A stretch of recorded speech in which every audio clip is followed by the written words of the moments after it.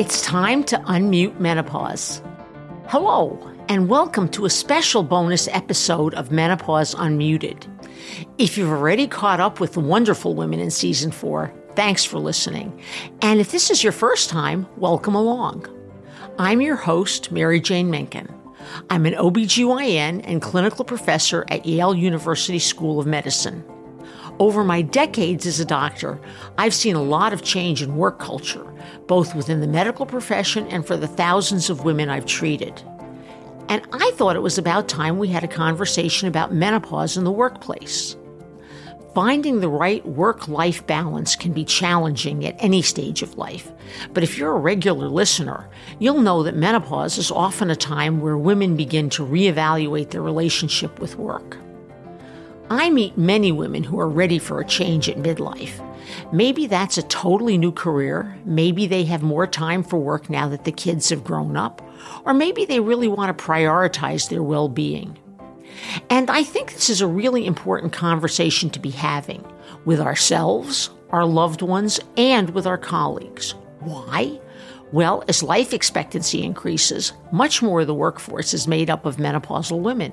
About 27 million women, 20% of the U.S. workforce, are in some phase of the menopause transition. And although midlife can be a time of great opportunity for career growth, menopause symptoms can also present some challenges that might creep into our work lives. But if we can all get better at acknowledging how our needs and values shift with each life stage, perhaps that can lead to better ways of working for everyone.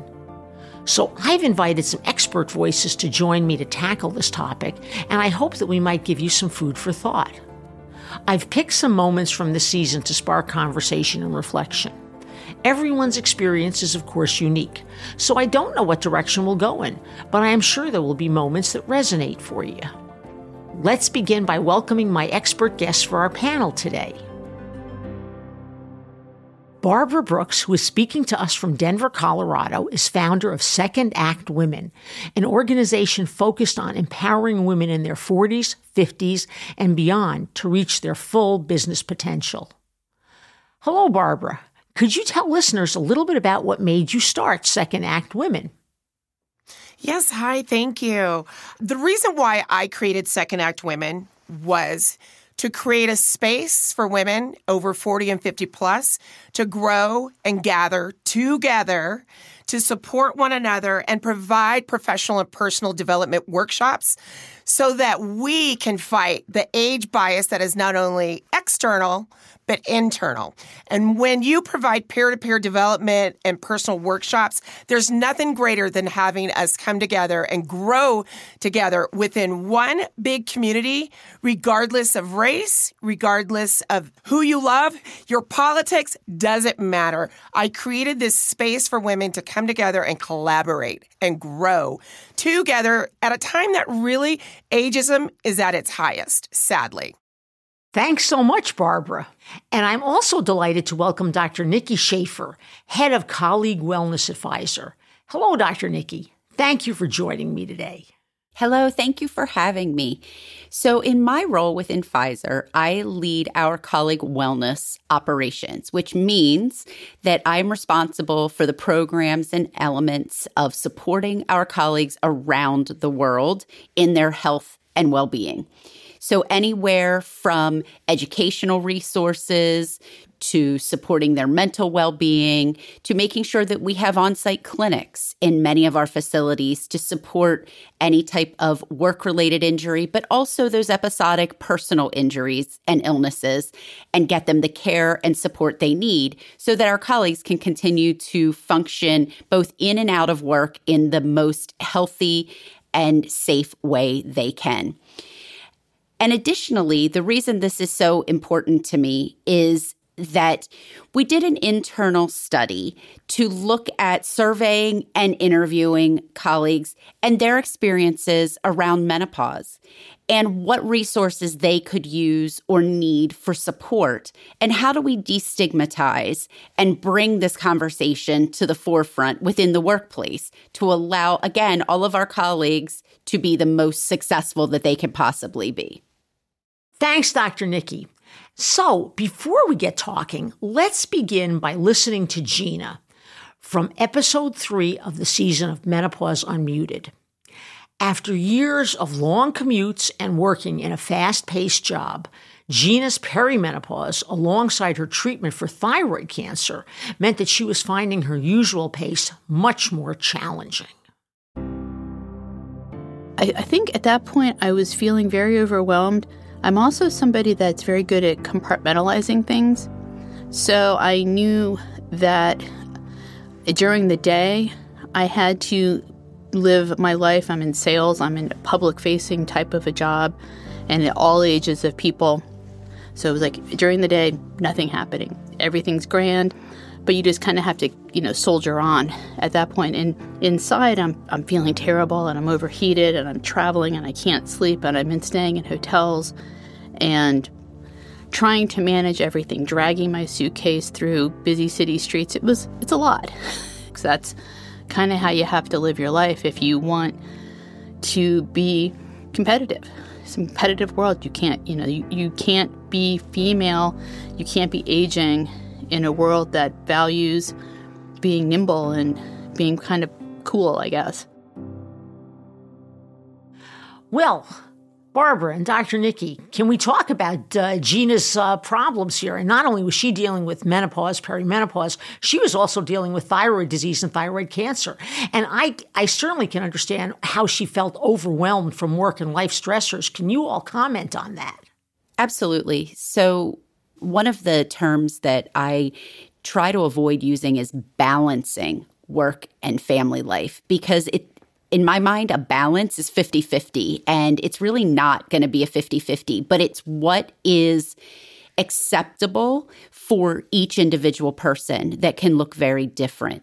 And so with that, one of the areas that I like to focus on for our colleagues is what small changes can you make in your life to make you feel more healthy?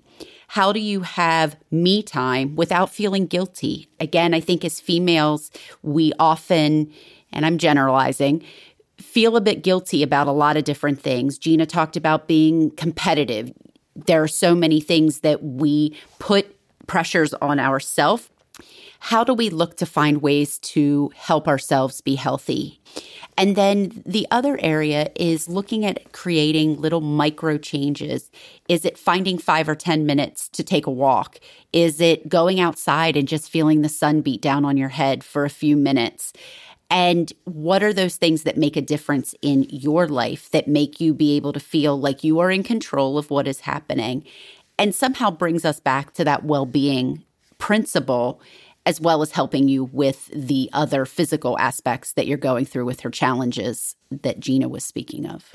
And I have to say, what I heard was the word overwhelm. And I hear this over and over within my own community, and I've felt it myself and the burnout. And what happens is that we're just trying to do it all because that's what we're told to do as women. And on top of that, we're also told inherently, don't ask for help. If you ask for help, then you're showing a certain sense of vulnerability and judgment could be placed on us. And so we just do it all. We keep going and going and going. Then burnout happens. And then on top of that, we're also dealing, of course, with the menopausal symptoms. And so the guilt alone of just trying to do it all. And if we could just simply take a step back and ask for help and know that it's okay to ask for that help of that colleague or that, and I know it's difficult, but of that colleague or that coworker or your manager, or dividing tasks versus trying to do it all. I mean, the overwhelm is just so great when it comes to this time in life. And I think you're right, Barbara. It's how do you have those conversations too? How are you comfortable having conversations? And is it even a need to say, oh, I'm going through menopause or I'm perimenopausal? Not necessarily. So not everybody's comfortable putting their diagnosis out there. And that is okay. I think that is another piece that people need to hear is it's okay not to put your diagnosis out there, but it's okay if you want to. But it's more about, to your point, Barbara, asking for the help, saying we can't do everything without it making us feel or appear weak. And that is something that we also need to figure in our own mind and reflect on before we can even have that discussion.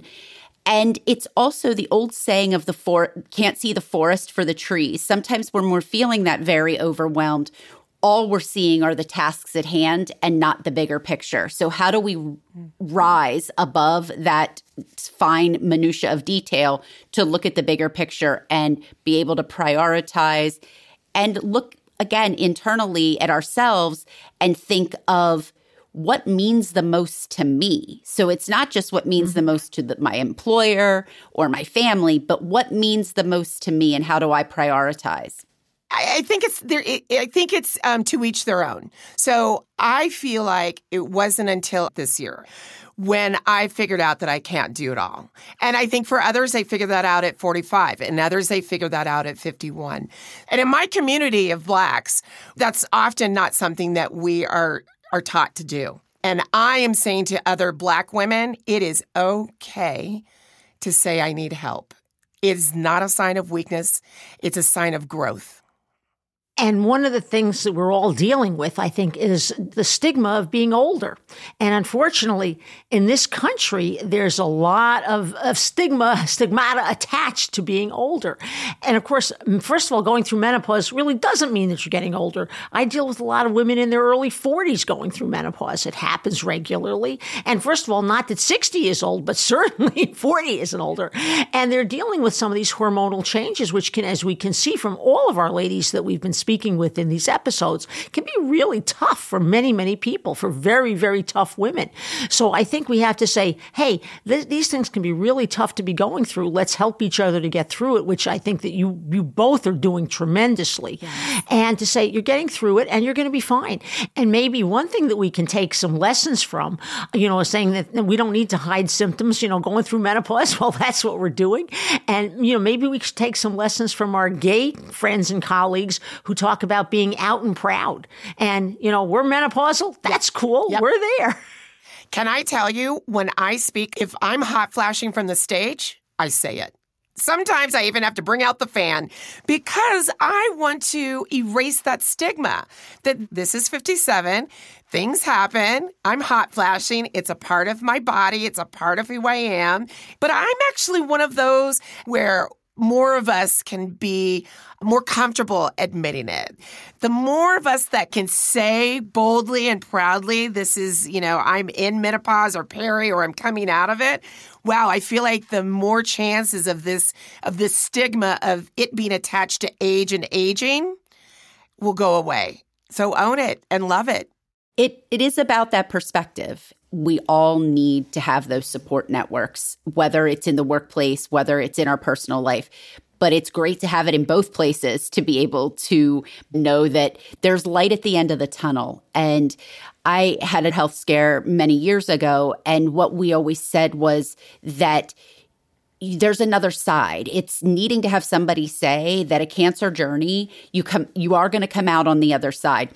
What that looks like with everybody is different, but you need people along the way to say, look, I'm a living example that there is life after this, and be able to have, when you're in the middle of it, see that somebody else has been able to be courageous and strong and make it through. And so that community of support cannot be minimized.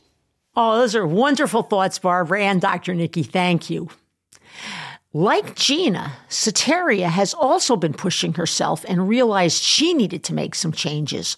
Let's hear from Soteria and how she adjusted to her perimenopause experience.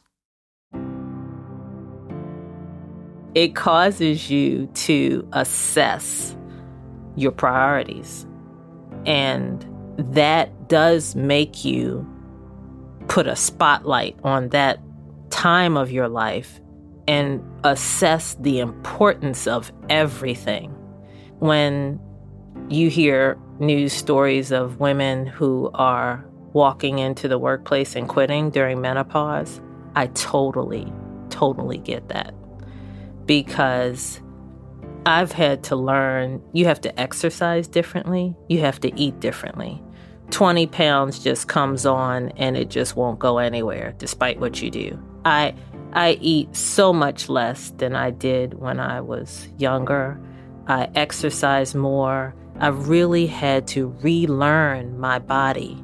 And then you add to that, to those dynamics, the fact that in my instance, you're caring for an elderly parent, you're leading an organization. There's just no room for craziness, anything that's not a priority.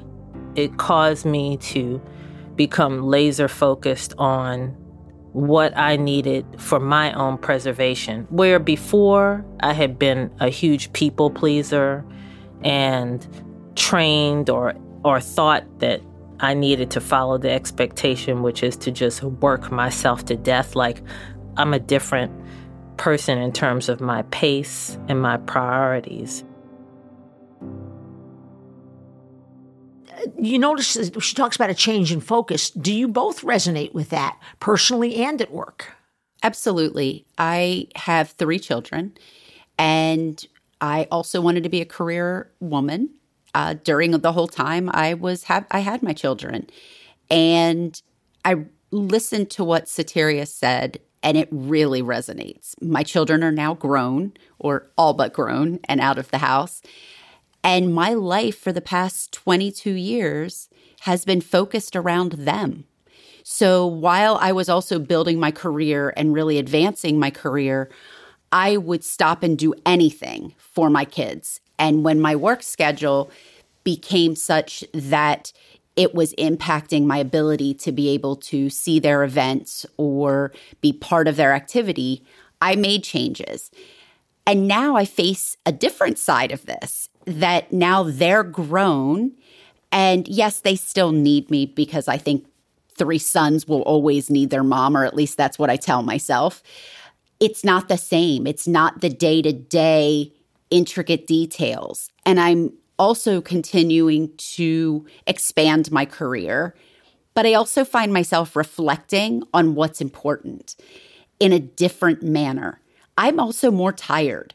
I look back at all I did when the kids were little and working full time and, getting 4 hours of sleep, and that's not functional any longer. And the things that I could remember all the time and never write down, I find myself writing a lot of things down. And so my reflection looks at, what do I want the next 20 years to look like? What do I want the rest of my life to look like? And as many of our listeners have probably also been touched by either a family member's loss of life or a close friend. And that also brings a different reflection. I have recently lost a very good friend of mine 2 months shy of her 50th birthday. And that took a huge toll on me and a reflection.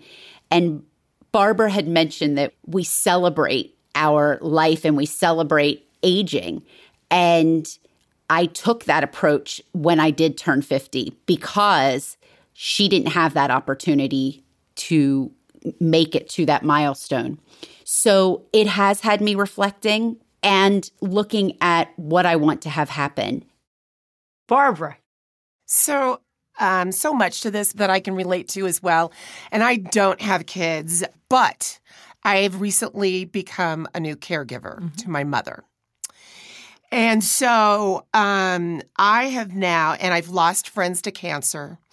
My mother had her stroke in March. I never, in my wildest dreams, did I ever think this strong Texas mother would ever now be in assisted living.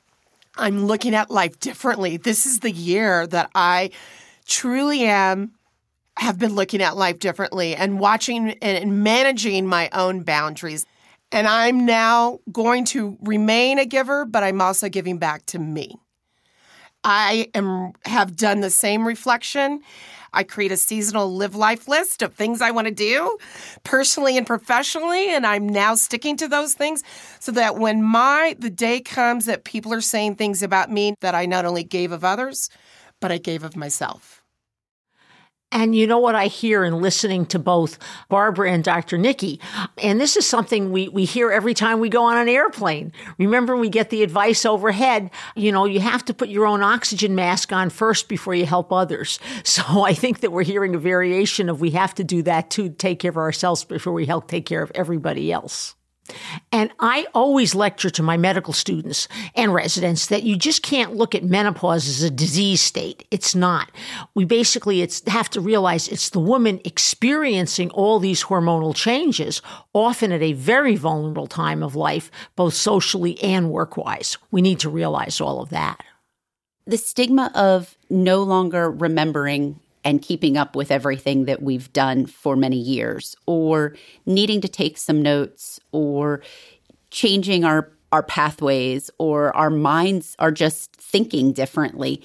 Knowing those symptoms ahead of time, and not even symptoms, knowing that our bodies are changing. I think sometimes when we say symptoms, we think negatively that that's a disease state, that it's more, this is our body changing. We talk about our bodies changing when we're going through pregnancy. We talk about bodies changing through puberty.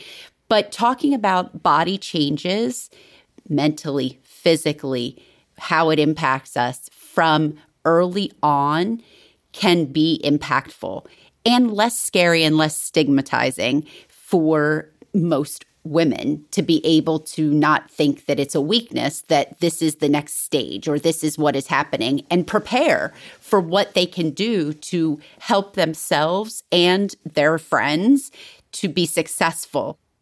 Can I ask a couple of questions? Looking at things, both sides now here, taking the perspective of a manager, how do you suggest supporting someone who you think is at risk of burning themselves out? And conversely, how should an employee approach a conversation with their manager if they feel burnt out? So they're courageous conversations on both sides. And my team within Pfizer spends a good bit of effort and time talking to teams about conversation. And it can be pretty simple. There is a program out of Australia that is called Are You Okay?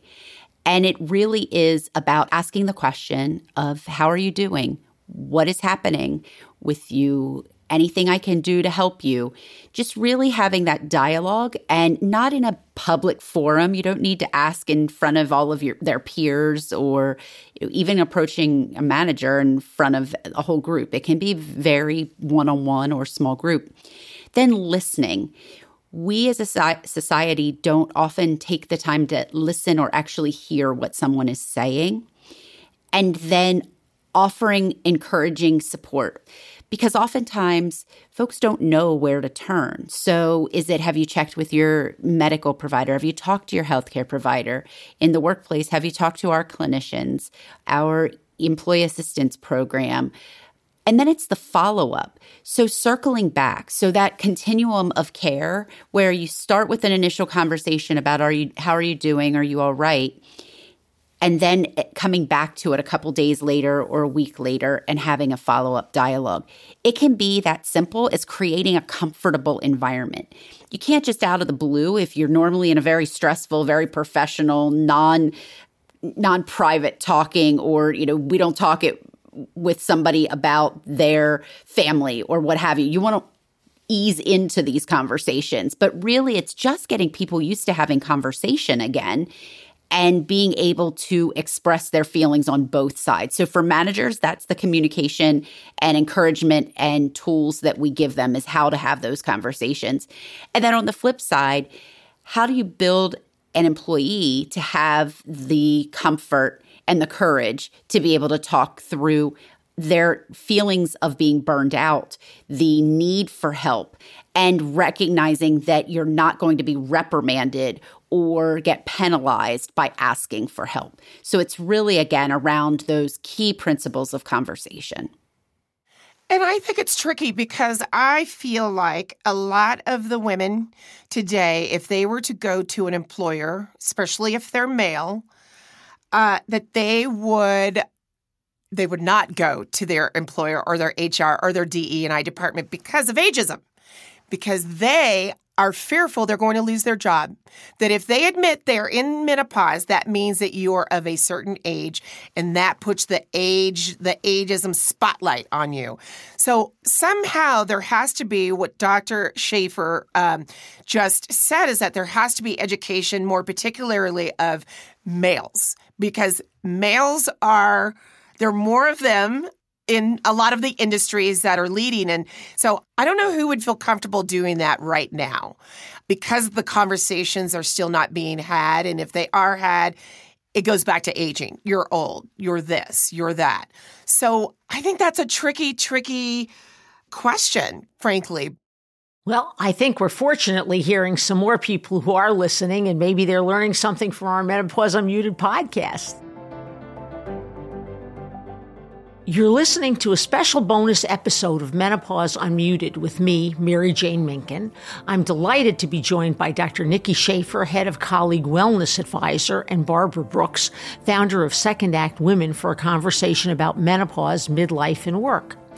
If any of these topics resonate with you, I want to encourage you to talk about them. Perhaps you can begin with a friend or loved one you're comfortable with. And if you feel unsure about starting a conversation at work, why not share this episode with a trusted colleague? I want to remind you that you can hear every story in full, along with expert advice in nutrition, fitness, intimacy, and brain health. Just follow or subscribe to this feed to get every episode.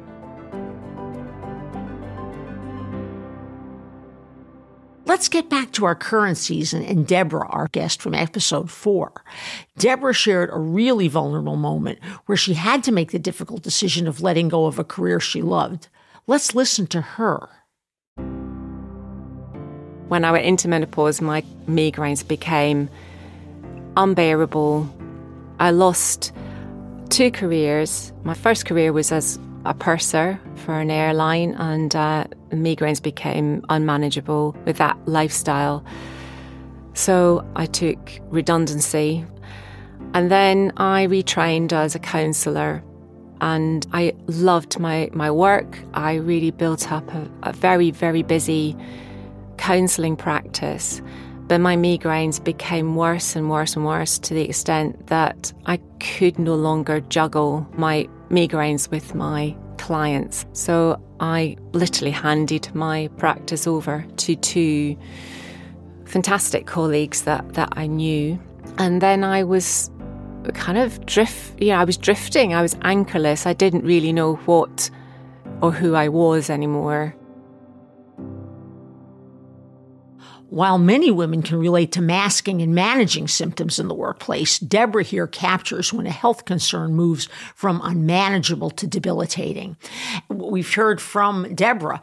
Here's somebody who's put in a very difficult decision to put her career on pause and to focus on her health, and it can be a devastating reality. And have you been there as far as supporting someone in navigating this type of a difficult decision? Yeah. I would say that it's very important, as Dr. Schaefer said, is to seek help. And I am hearing from more and more of us, and I feel like Gen Xers are more apt to go see and seek the help that they need, whether it's in mindfulness, OBGYN, primary care, a therapist. I feel as if more and more of us are comfortable doing that. Unlike our mothers and fathers back in the day, there was a stigma to that alone. So it sounds like to me that's what Deborah did. It's too bad that she had to let go of her love, of her practice. But I would add a different lens to that. As a healthcare provider, I would encourage anyone to put their health first.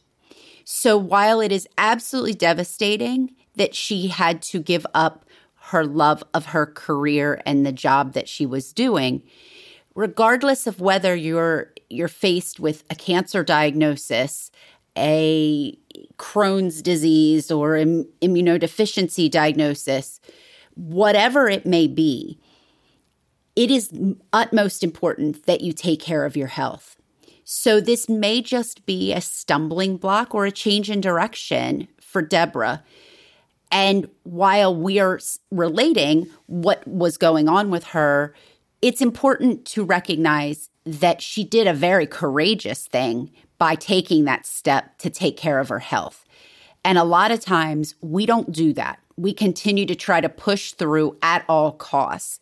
So I really want to put that focus on the courage that it took her to do that and the amazing ability to push ahead to get herself into a better medical state to proceed to the next phases of her life. And, Deborah's feeling, as she describes, anchorless. And I'm sure that many of our listeners are resonating with this, and they're feeling disconnected from their work identity. And exactly as Dr. Nikki says, and Barbara says, that you need to take care of yourself, get the appropriate health care. And I think that'll give you a sense of getting more anchored into where you are. I'd like to quickly add that this moment of feeling anchorless that Deborah described did not last forever. It might not surprise you hearing her way with words. Deborah did find a door opening, which led her to become a poet. Another woman who embraced new opportunities and pivoted careers in midlife is Deanna. Let's hear her now. As I started sharing my journey on Well and Worthy Life as just a blog, I started getting so many questions. And I had written a blog post on losing weight. And so then I really started getting questions, and I didn't feel like I was qualified to coach somebody. But I knew I could help people. I knew I could. So I got certified with IIN, Institute of Integrative Nutrition, and became a health coach. And as I started coaching, I noticed the women that were coming to me were over 40, and they were struggling with all the same things that I had. Again, it goes back to connecting the dots, and we have to do things in our 40s, 50s, 60s, and beyond that we did differently in our 20s and 30s. And so I'm hopeful that I can make a huge difference in other people's journey. Many women change career in midlife. And I think that does prompt a discussion how that menopause and common midlife events can spark this change. We've been talking about that. Further thoughts from you, Barbara and Dr. Nikki? Yeah, our mindset has changed, and it's a beautiful thing. I like to say when I write a book, it's going to be called Growing Up at 50. Because I really, truly feel as though I'm owning myself. Our mindset has changed. We understand we're owning who we are. Yes, there's age bias that comes in, sneaks in, but the idea that who we are in this time of life, that we're dropping all of the things that were placed on us, all of the judgment, feeling as if you need to be liked by people, by everyone. It's just this opening of this. I don't know how to explain it. I really, truly feel that it's a mindset change, but there is this change, this of wanting to do, learn more, do more in life. It's an awakening that has seemed to have happened with many of us once we hit, different ages, but certainly ages over 45, no doubt. I hope we can have that enthusiasm in many of our listeners. Dr. Nikki, your thoughts on that? I would echo what Barbara has said in that it is a time to celebrate that change of direction. And it is like the curtain has been opened. Mm-hmm. And I know even for myself, 20s and 30s were about feeling like I needed to get myself established and prove myself. So prove myself as a mom, mm-hmm. prove myself as a wife, prove myself as an employee and valued member of my profession. And I'm still growing. The curtain hasn't fully opened, but there are those transitions mm-hmm. that I do find myself less in the people pleasing, realizing that I am valued for who I am, what I contribute, and so many other just inherent things about me as an individual. And it is that turning point to say, what else do I want with my life? And it's what do I want, not what does my family want, what does my employer want? It's what I want. Mm-hmm. And I too hope that women, just like Deanna, were able to see that importance and the need. She saw where she had a niche to be able to grow and fulfill her desires, but also to help others. And I really saw that Deanna was able to embrace that change and yet feel so empowered to help other people. So I too hope that our listeners are starting to feel that same way and feel the enthusiasm that we've been feeling and sharing. It is really inspiring to hear from Deanna, and it shows just how powerful a shift in a mindset can be. And I think this is just terrific. Well, that brings us to the end of Season 4 of Menopause Unmuted. Dr. Nikki Schaefer and Barbara Brooks, I want to thank you for spending time with us today to take part in such an enriching conversation. I would love to say thank you for having me. And one of the things that I want the listeners to do is live their life in full color. And for me, one of the ways that I do that is not only creating a list of things, fun things to do in my life, but every day it's getting up, it's dressing up, it's showing up, and never, ever, ever give up. And thank you also for having me. It has been a pleasure. And again, look at yourselves each day as a way to take care of you, focus on you, and make sure that you're living the life that is best for you. I'm also so grateful to Deanna, Soteria, Gina, and Deborah for being so generous with their stories. I can thoroughly recommend listening to their full episodes from this most recent season. And finally, I want to thank you for spending your precious time with us today. I hope we've given you reasons to feel positive and vital. There's never been a better time to be in midlife. I'm Mary Jane Minkin, and I'd like to leave you with this final thought. Don't suffer in silence. Don't worry about speaking up about your menopause. Women should be able to discuss menopause with their healthcare providers. A woman can speak out about menopause with her OBGYN, primary care provider, nurse practitioner, or midwife. There are even designated menopause practitioners that a woman can visit if she needs more information. Special thanks to the Women's Health team at Pfizer and to Studio Health for producing this series. Until next season, keep talking.